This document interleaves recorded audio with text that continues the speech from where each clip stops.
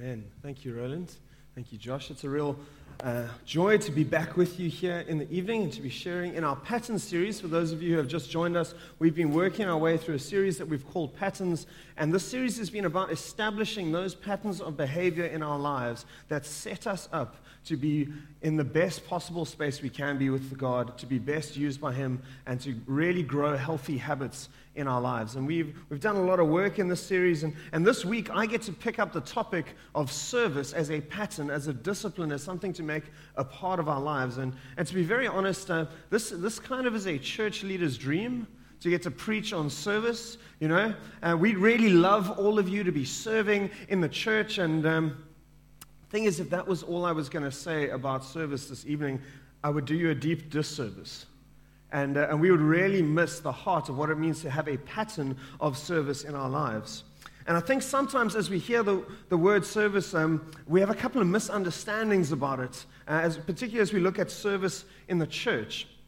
I think sometimes we can think of service in the church and we have this misunderstanding that it's something that we do as like a work. It's something that we add to our faith. It's this idea that I either do service for two reasons. One, I feel guilty not doing it, and I feel like it's the good Christian thing to do, or I don't know if there's anyone else who's going to do it, and so I'm just going to step up and do it because I feel obligated to do it.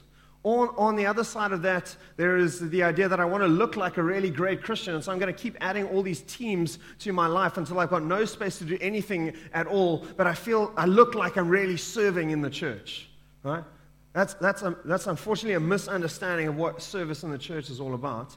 The other side of that coin is we try and correct that, and we say, well, you know, service should be Spirit-led, and that's a wonderful thing. That's not a misunderstanding. That's where the heart of service should be. The problem is we can get that wrong a little bit as well, because Spirit-led service can sometimes become over-spiritualized.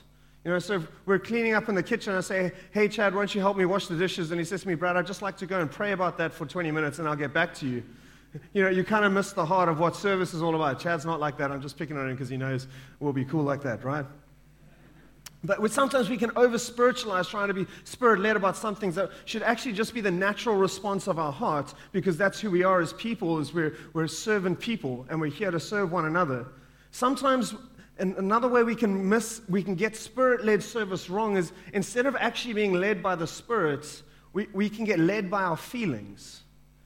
And so we say, and it sounds really spiritual, right? You know, I just approach you, you know, I've been thinking about this thing. Would you be willing to step up and serve in this area? And you're like, I'll go and pray about it. And I come back and I've just felt from the Lord that this is not the right thing for me to be doing right now. And that may be very true, right? We don't want to knock Spirit-led service, because that's what we're striving for. But often what we need to be careful for is that what we call Spirit-led service isn't actually feelings-based service. Actually, I just don't really feel like it. And my emotional response to that idea is not very warm, and so I just don't know if I'm going to do it or not. Right? So we want to make sure we avoid that. That's the second misunderstanding about service in the church that we just want to get out the way right up front. The third one is this, that the pattern of service in particular is definitely not just limited to the church. Right? We're not just trying to instill in you serving in the church. We're trying to talk about what it means to have a pattern of service as a lifestyle in our lives. And if it was just in the church, you'd be missing out on 90% of the places where you need to be serving. Right? So I wanted to get that out of the way right up front, because the pattern of service is none of those things. Right? Last week, Roland did a really excellent job of unpacking the pattern of submission and what it looks like to live in submission in our lives. And he made this statement, and I checked with him this week, right? So he really said this. He said, biblical submission at its core is primarily about the condition or the attitude of our heart towards one another. Right? Biblical submission at its core is really about the condition or the attitude of our heart towards one another. And we saw that when we have that heart attitude to one another, what happens is we begin to place ourselves beneath other people, and we begin to seek their good before our own. That's really what the heart of submission produces in us. And I want to say this evening, as we talk about service, the pattern of service comes out of exactly the same heart space. The pattern of service comes out of exactly the same heart space, where we're placing ourselves beneath others and we seek for their good before our own. That's where the pattern of service comes from. And I want us to look at a story from the Gospel of John as we begin to open this up tonight, where Jesus exemplifies this pattern for us, and he kind of sets up what it looks like to live in this way. So we're going to go to John chapter 13. This is the Last Supper that Jesus is busy having with his disciples. It's just before he goes through to the cross. We pick up the story in verse 2. We're actually going to go through to about verse 15. We're going to skip 3 verses. You're welcome to go and read them in your own time. I encourage you to do that. It says this in verse 2 of John 13. It says, during supper, when the devil had already put it in the heart of Judas Iscariot, Simon's son, to betray him, Jesus, right? Jesus, knowing that the Father had given all things into his hands, and that he had come from God and was going back to God, rose from supper. All right? And then it says this, and he laid aside his outer garments, he took off his cloak, and he put a towel around his waist. He tied it there, and he poured water into a basin, and he began to wash his disciples' feet, and to wipe them with the towel that he'd wrapped around him. And then he came to Simon Peter, who said to him, Lord, do you wash my feet? Are you going to wash my feet as well? And Jesus answered him, he said, what I am going to do now, you won't understand. But afterwards, you will understand. A real nice cryptic response from Jesus, right? Simon's not really sure what's going on. And so he says to him, you shall never wash my feet. This is a terrible idea, Jesus. This is not going to happen. Jesus answered him and said, if I don't wash you, you have no share with me. And so Simon Peter said to him, Lord, then don't only wash my feet, but also wash my hands and my head as well. Just do the whole thing if we're going to go there. All right?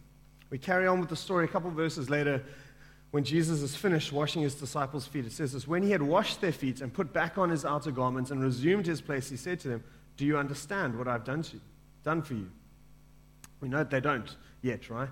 And he says this, so he explains it for them. Verse 13, you call me teacher and Lord, and you are right, because that's who I am. And if I then, your Lord and teacher, have washed your feet, you also ought to wash one another's feet. For I have given you an example that you also should do just as I have done for you.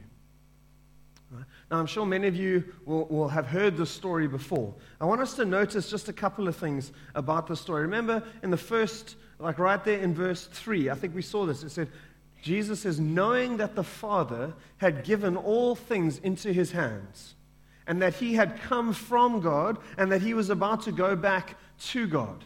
That's the intro to the story. Right? It says Jesus was very aware of his identity at this moment. He was very aware that all authority on heaven and on earth had been given to him. That he was God, and he was about to ascend back to heaven to be with God, and he was very aware of it. And then he takes off his clothes, his outer garments, his jacket, he puts on a towel, and he abases himself to serve his disciples. And I want to help you catch just how radical an act this is, because I don't think we really appreciate it, because I've never really, apart from at my wedding, had anyone else wash my feet. Right? That's not really a thing we do very often today. And you know, in Jewish culture, the washing of someone's feet was a task so menial that there were even rules about which slaves were allowed to do it. If you were a Jewish slave, the washing of your master's feet was beneath you. You actually had some standing. You had some right. You didn't have to wash his feet. That was only for Gentile slaves or non-Jewish slaves.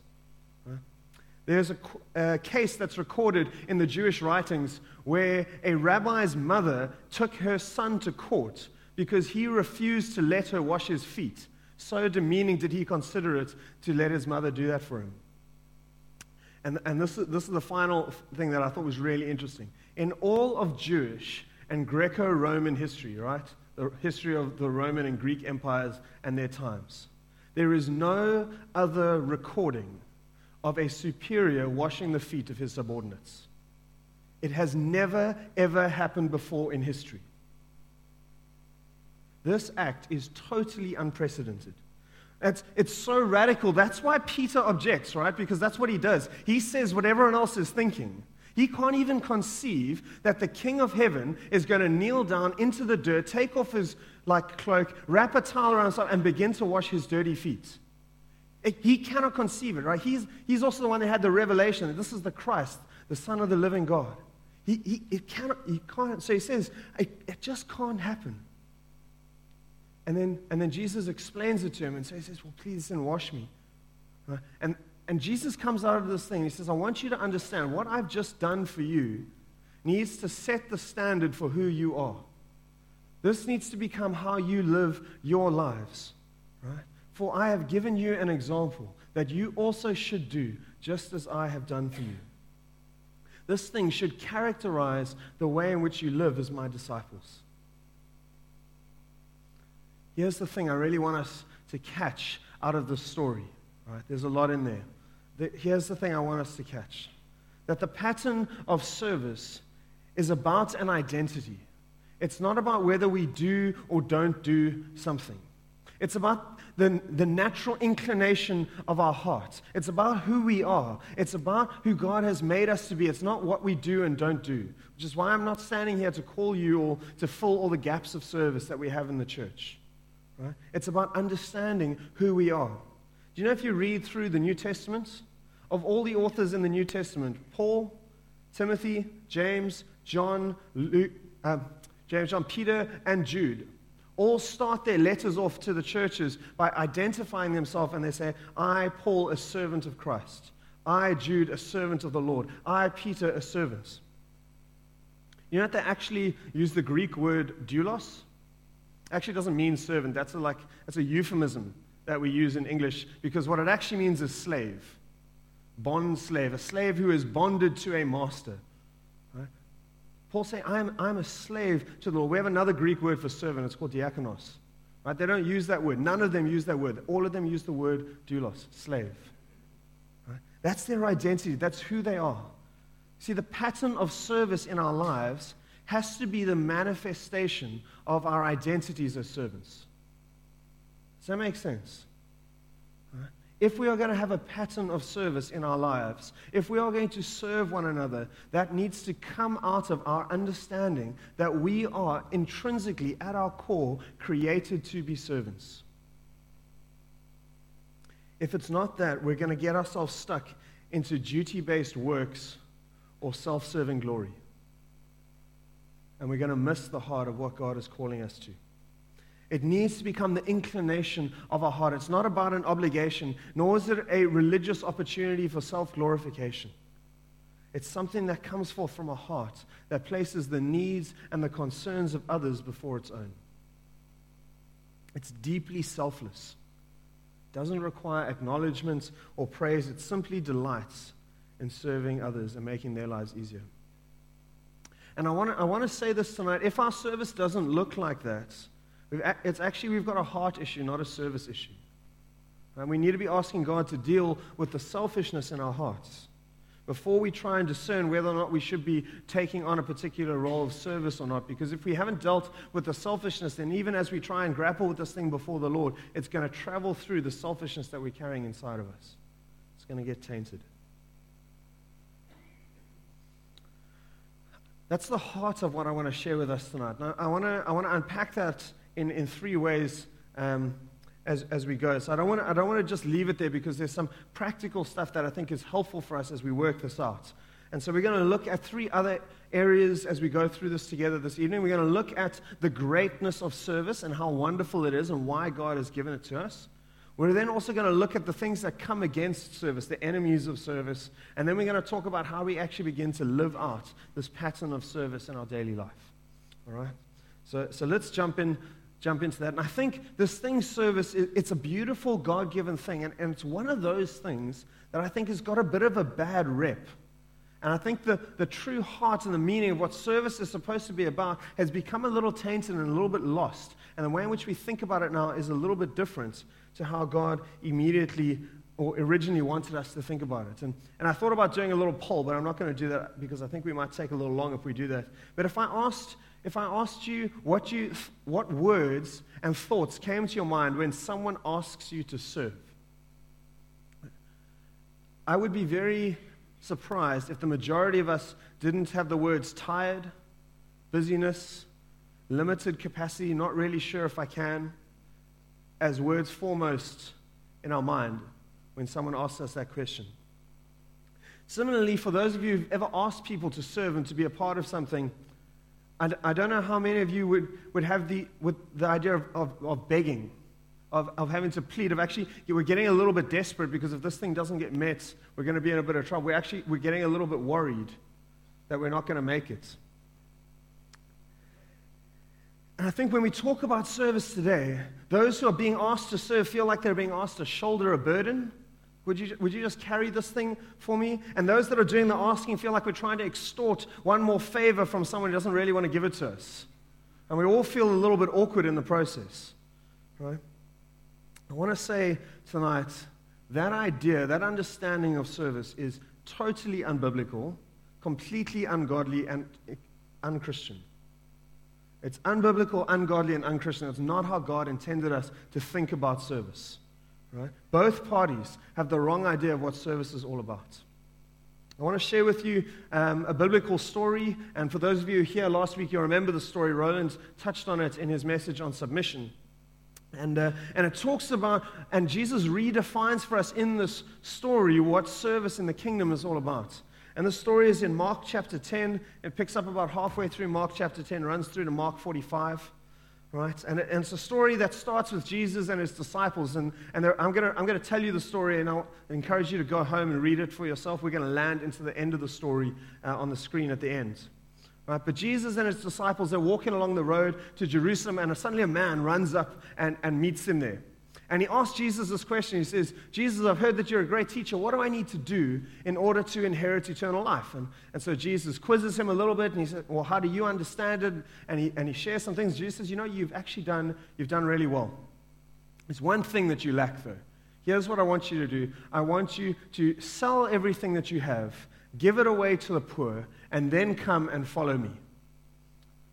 And of course, if we had to hear that, just like this young man, he gets a little bit despondent. It wasn't really the answer he was hoping for. He was kind of hoping for a quick fix to get in there, right? And Jesus sets the bar really high, and he walks away, and he leaves. But he's not the only one who's a little bit despondent, because the disciples are standing around. They've just watched Jesus and this guy have this encounter, and they're also starting to just get a little bit concerned. Right? They're beginning to parry out a little bit because they didn't really expect Jesus to set the bar quite so high. And so Peter, classic Peter, right? He says what everyone's thinking. He blurts out and he's like, but Jesus, surely for us, we've left everything to follow you. Right? I mean, surely we're going to be okay because, we've really done that. And so Jesus says to him, you know what, Peter, it's true. Everyone who leaves father or mother, brother or sister or job, whatever you've left behind will surely be repaid that in the kingdom. And then he ends that with this little teaser, and he says this, right at the end, he says, but many, Pete, catch this, many of those who are first will be last, and many of those who are now last will be first. And so they're beginning to kind of think about that, and Jesus decides to mix it up a little bit more, and then he says to them, listen, guys, what's going to happen now? We're busy walking, and we're going towards Jerusalem. I want to tell you what's going to happen when I get there. Right? And actually, I'm going to get arrested, and they're going to put me on trial, and they're going to fake some evidence, and I'm going to be crucified. I'm going to die. And they're going to bury me in a tomb, but I promise 3 days later, I'm going to rise again. And I don't know if any of you have ever been in a conversation where someone that you've known and loved just tells you that they're going to die. It's quite an awkward moment to be in, right? And that kind of just ends the conversation for a while. Everyone's just feeling a little bit awkward, not really sure what's going on, and where do we go from here. And they're trying to work out what Jesus has been saying and how that needs to work. And so James and John, they're brothers, right? And so they get together and they have a little thinking, like, Jesus is going to die. This is quite significant. We're just making sure about our eternal destiny. We check that out. So they sneak up to Jesus. They have a little word on the side. And they're like, listen, Jesus, and I love this, right? I really love this. This is how they start their conversation. Teacher, we want to ask you to do for us whatever we ask. That's like just a little presumptuous, don't you think? A little bit cocky to go up to who you know is God, right? You've had that revelation. He's the King of heaven. He's the author of the universe. And you just kind of walk up, Jesus, and we're just about to ask you, would you mind just guaranteeing that you're going to do it before we ask it? Is that okay? She's like, well, guys, that's not really how it works, right? So then they elaborate, and they say, well, we know that you've just told us that you're going to die and you're going to rise again. Well, can we ask, when you go into your glory, when you go into your kingdom, would it be okay if, we got to sit on either side of you at the table? You know, because there's going to be lots of tables. There's going to be the adult table and the heroes table and the really, really cool people table with Jesus, and then, you know, everyone else who's in the... Would it be okay if we sat at your table and you know, just next to you? And you know, the funny thing is, the first thing we get in Mark's account is that when they say this, the other disciples get bleak. Right? Because you know what they're thinking? How could you ask Jesus such a terrible thing? How are you so self-minded and selfish? Actually, they're like, man, they've just called shotgun. I didn't know we could do that. Rats, you know, I really wanted that. And Jesus hears what's going on with James and John, with the other disciples, and he has one of these moments. He's like, okay, all right, we all just need to stop walking for a moment. We need to bring it in. Okay, guys, those of you in a sports team know what this is like. Your team gets a little bit out of hand. All right, guys, just come in. We're going to have a little team huddle. Everyone link arms. We're going to have a little chat. Because I think you guys have missed what I've been trying to communicate about following me and what it's all about. Right? And then he says these words. And this is where we're going to pick up from the text. Jesus called them to him, and he said to them, you know that those who are considered rulers of the Gentiles lord it over them, and their great ones exercise authority over them. It shall not be so among you. You need to be different to the way in which everyone else rules. Right? It doesn't work the same in the kingdom. I tell you this, whoever would be great among you must be your servant. And whoever would be first, whoever wants to sit at my table, must be the slave of all. And catch this, because not even I, the Son of Man, came not to be served, but to serve. And I gave my life as a ransom for many. See, his disciples have just been fighting about how to obtain recognition in the kingdom of God. And Jesus puts it out there for them. He says, guys, here's what I want you to know. And this is a beautiful moment because he redefines in this moment what service in the kingdom is all about. Right?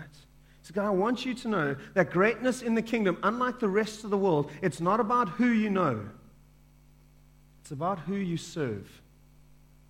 Greatness in the kingdom, it's not about who you know. It's about who you serve.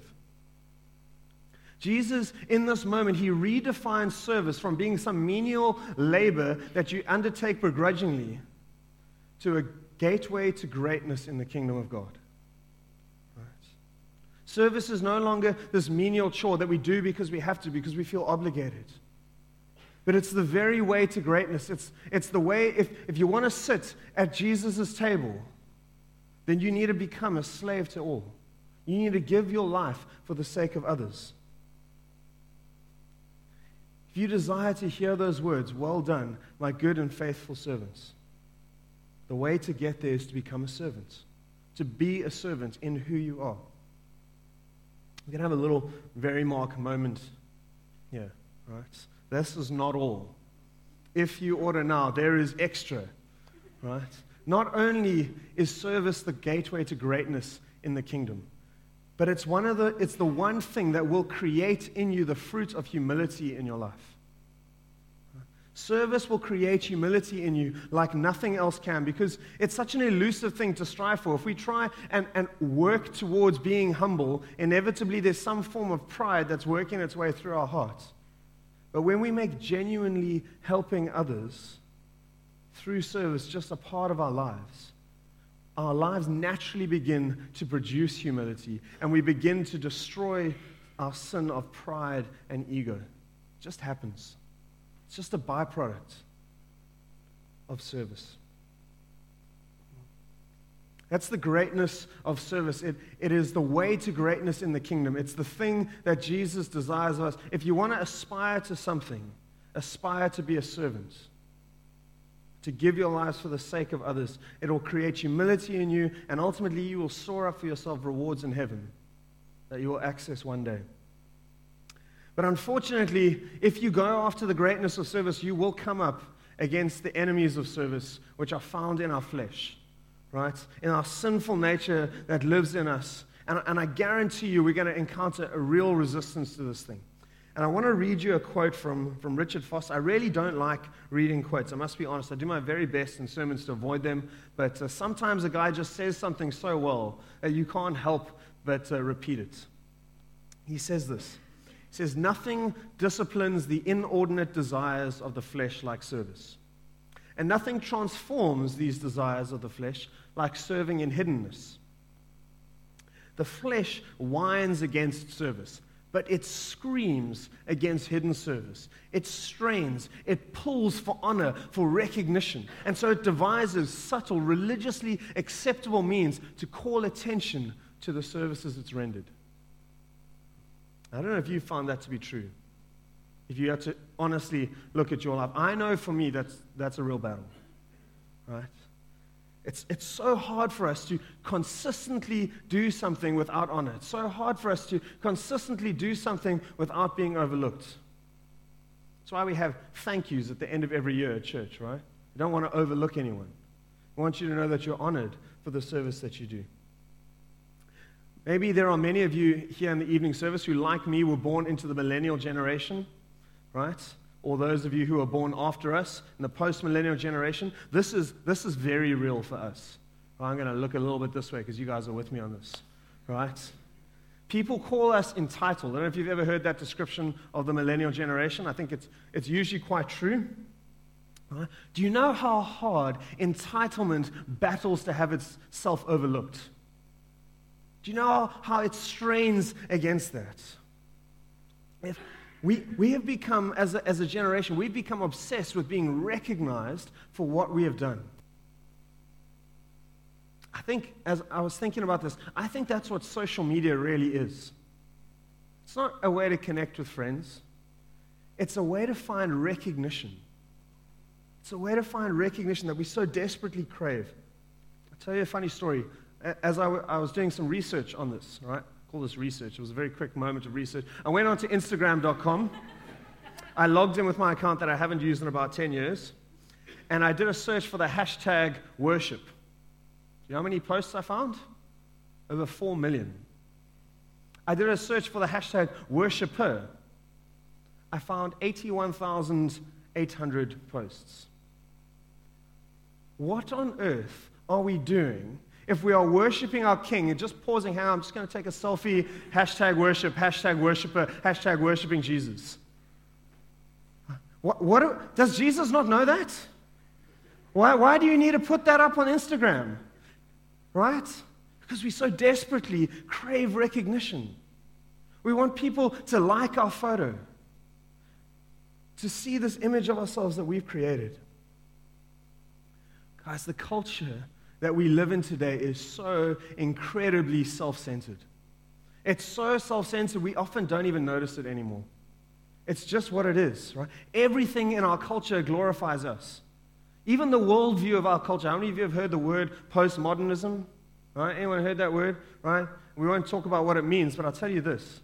Right? Postmodernism takes even truth, the thing that used to be the objective standard that we measured everything against, says actually truth's about you. It's about your perception of truth. It's what you feel is true that's actually true. Right?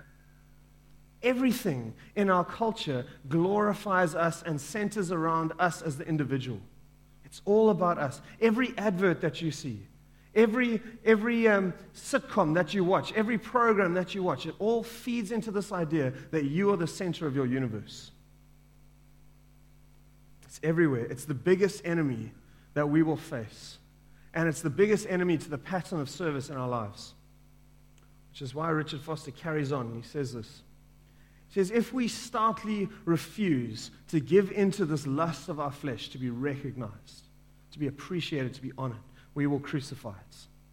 And every time we crucify the flesh, we crucify our pride and our arrogance. That's our call, guys. That's our call as we battle the selfishness of our culture. As we seek to live out in the identity of a servant, we will constantly battle the selfish desires of our flesh.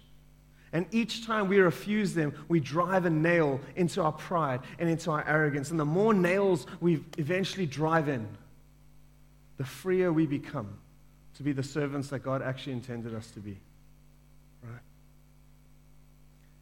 And guys, I want to say this because I know I speak for myself as well in this. This pattern of sin can become so entrenched in our lives. Sometimes we don't notice it. Often we don't notice it. But we actually need to do some serious spiritual work to deal with it. and to process. It's a journey that we need to go on together. We're not going to solve it in one night. I'm not going to say one prayer and suddenly it's going to be fixed. Right? We're going to need to journey it out together. And I want to encourage you, if this is something you've recognized in yourself, you've seen it before, and God's highlighted it to you and you've been processing it, won't you come and just choose to journey with someone tonight? So I recognize this thing I'm carrying. Won't you come and walk with me and we can journey it out together? We want to do that with you. I want to begin to bring this towards a close. And I was going to share the story of the Good Samaritan. Right? You guys know the story of the Good Samaritan, right? Basically, there's a Jewish man. He's injured, attacked by robbers on the side of the road. 3 men walk past. 2 people are leaders of the faith that he's a part of. They see him, they cross over to the other side, and they carry on walking. The last guy is his natural enemy. Right? It's like going back to apartheid South Africa and having a white man injured on the side of the road and having a black man walk up to him. And he sees him and he stops. And he takes him, he bandages his wounds, he takes him to the local inn, nowadays a hospital, and he puts him up, and he says to the hospital, you cover his expenses. I'll cover his expenses. You just look after him, and I'll be back in a couple of days in case he's overrun his bill. That's the story of the Good Samaritan. There's a couple of things that I think we need to take out of that story. Right, and you can go and read it in Luke chapter 10 from verses 25 to 37 if you want to read it for yourself. I encourage you to do that. Right? But this wasn't something that the Samaritan planned as he was walking down the road. He hadn't, it wasn't in his diary, 10 o'clock, walk to Jericho, 11 o'clock, help guy on the side of the road who was injured, 12 o'clock, carry on with life. Right? He had stuff to do. He had important things that he needed to do, but it just happened, and he responded out of who he was to help the man that he saw. It was costly. It wasn't free. It wasn't cheap. He didn't get to go up to the inn and say, well, put it on my medical aid, right? And my medical aid will cover it. It's all good. He probably had a lot of better things that he needed to do, but it cost him time, it cost him money, it cost him resources. But he gave it willingly.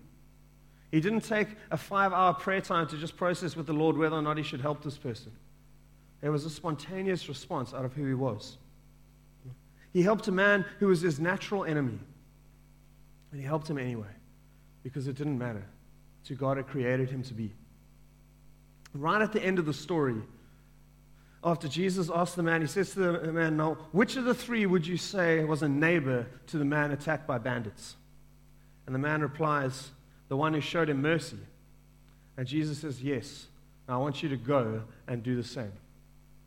It's the call that we carry, to really love one another, to put others ahead of ourselves. I want to land this, and as I do, perhaps I can ask the team to come and join me on stage. I want to land this just by telling you about some of the examples where I've seen this worked out in this body, right? Because there are many of you here who are really walking in this, and it's an incredible blessing to me. I'm a part of a Muizenberg leadership team, and we have some wonderful people on that team. One of those guys lives quite far out of this, out of Metteridge area, probably a good 15, 20 minute or 25-minute drive, really, when there aren't roadworks on the road, right? For the last, I think, 7-8 years, there have been roadworks on the road. It takes them almost an hour to get here. We have Muizenberg leadership meetings at 7 o'clock in the morning. He gets there. He's early, almost every time, right? He then goes from our 7 o'clock leadership meetings to be a director at his company in Century City, where he spends most of his day when he's not traveling around to different countries in Southwest Africa. Then he comes back. He's involved in, 100 different ministries here at the church. He does almost everything. If you can think of it, he does it. We're running a course in Muizenberg. I send out a message to our core Muizenberg group asking if anyone's available to help me set up for the course. Right? It's about a 40-minute commitment once a week. Pop through. If you live in the area, you pop through, help me set up some chairs and stuff. His first response, Brad, I'm there. There's just this selfless heart to, even though I'm like a really important guy in my sphere, I'm prepared to do the most menial thing. I'll come put our chairs with you for a course. Another one of our elders, was away out of town for business. We had an elders meeting. We have elders meetings on Tuesday nights. And he drove 4 hours with what turned out to be a very injured shoulder to come and be at the elders meeting. After the elders meeting, he went home. He got up really early in the morning, and he drove 4 hours back to the place he was at so that he could be at an 8 o'clock meeting the next day. Right? Because he wanted to serve this church and the people he'd been called and elected to serve. I've had the privilege of leading our young adult ministry for a while. Guys, I really love being on that team. And those of you on that team, please don't let your heads overinflate at this point, right? But we will go through a meeting. There'll be a collection of responsibilities that need to get done. Do you know the guys fight for who's going to get to do what? It's like fantastic. It blesses my heart, right? Because they're so eager to just be there and to serve. I was chatting to Roland and Nicole as I was preparing this message. They were telling me about a young lady who goes to the Forge, right? Come ask, Roland, is there anything I can do to help? No, don't worry, we've got everything sorted. So what does she do? Instead of milling around, she goes, finds a spot in the kitchen, finds some dirty dishes, and begins to clean them. Right? There's just a willingness, a desire to just give of myself. It doesn't really matter what it is. I just want to be a blessing to others. There are many of you who are here like that I don't know or that I haven't had time to speak about tonight, where service is just a natural overflow of the identity of a servant that we carry in our hearts. I love to, let's learn from each other. Let's learn from Jesus who modeled it for us. This isn't about calling out condemnation on anyone, right? That's why I said to you, I'm not here to tell you to sign up for all the ministries, right? That's not what we're trying to do. We're trying to cultivate in our hearts the heart of a servant, because that's who Jesus was. That's how he lived his life. That's what he modeled for us, that we would give our lives for the sake of others. Right? And so we're going to move, and I'm going to pray for us now. And as I pray, I'm going to pray for us and those of us who need to repent, because I think some of us need to repent. We've carried a bit of a selfishness in our hearts and an overprotection of our own interests. And I say this carefully because as we are led by the Spirit, there will be times where we do need to say no. And it is okay to say no, right? But the natural inclination of our heart needs to be, I want to serve. I want to love others. I want to give of what God has given me to bless others. And I'm going to ask for God to release that grace in us to just give of our hearts willingly to the Lord, right? And guys, again, not just here in the church, please. That's not where this is all about. This is about every moment of our lives as we live it out. As you're at varsity, as you're at school, as you're in the workplace, as you're in your home and your family. You know, I know if I got this right when I was at home, what I would have done is I would have washed the dishes for my mom off my own volition, right? That's what I would have done. It's the smallest thing in the world. Do you know how blessed she would have been? Like, the number of arguments we had because I didn't wash the dishes, because she didn't ask me to wash the dishes. All she wanted me to do was just wash the dishes because I wanted to wash the dishes. Right? It starts in the smallest ways.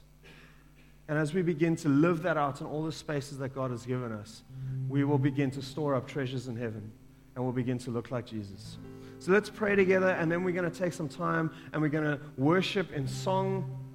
And I want you to feel free to respond as God's at work with you in that time. If you need to take some time to pray, you're welcome to do that. If you want to ask someone to pray with you, you're welcome to do that. If you want to come and chat to someone, you're welcome to do that. If you feel like God is giving you a word for us as a body that we need to respond to, please come and bring it. If you want to pour out the love and the joy in your heart for your King, let's do that. Let's respond to God together tonight. Jesus, we thank you that you are such a great God, that you modeled such an incredible heart of service, Lord. Yeah, that even when you came as the King of heaven, as the author of creation, you said, I did not come to be served, but to serve and to give my life as a ransom for many. Thank you, God. Thank you that in your heart, even though you were God, you carried this identity of a servant. And God, we desire to cultivate that in our own hearts. We desire that you would do that in us, that you would work in our hearts, that the natural overflow of our hearts would be to offer ourselves up for those around us, to lovingly give to others, to give out of the strength that you supply and the Spirit that you give to us, God. We recognize, God, that for so many of us, we battle with a deep selfishness nestled in our hearts. We battle with entitlement, we battle with recognition and just desiring to be praised and honored, and safeguarding ourselves and watching over our time investments. And Lord, I pray wherever selfishness has grabbed a hold of our hearts, because we know that that's not from you. Wisdom is from you and selfishness is not. Wherever there has been selfishness in our heart, God, won't you begin to break that down? Won't you begin to point us towards our King? Won't you just produce in us, God, just a willingness to open ourselves up? Lord, where there are things we need to let go of, won't you help us to let go of them? Where our mindset has been wrong, God, and we've seen service as a burden and as something that we begrudgingly give, God, I pray that you pour out over us this recognition, this realization that it is a wonderful opportunity to store up treasures in heaven, to bless the heart of God and to bless those around us and to willingly, lovingly give to them what you've given to us. Thank you, God. Thank you, God, that by your Spirit, these things are possible. That by your Spirit, we can live and be in the pattern of service in our lives. That we can choose to consistently place others ahead of ourselves and to love them just as you loved us. And we invite you to come and do that, Lord. Won't you continue that work in our hearts now as we begin to sing? Won't you remind us, God, of your greatness and your goodness as we give you praise and glory and honor tonight. In your wonderful name, Jesus. Amen.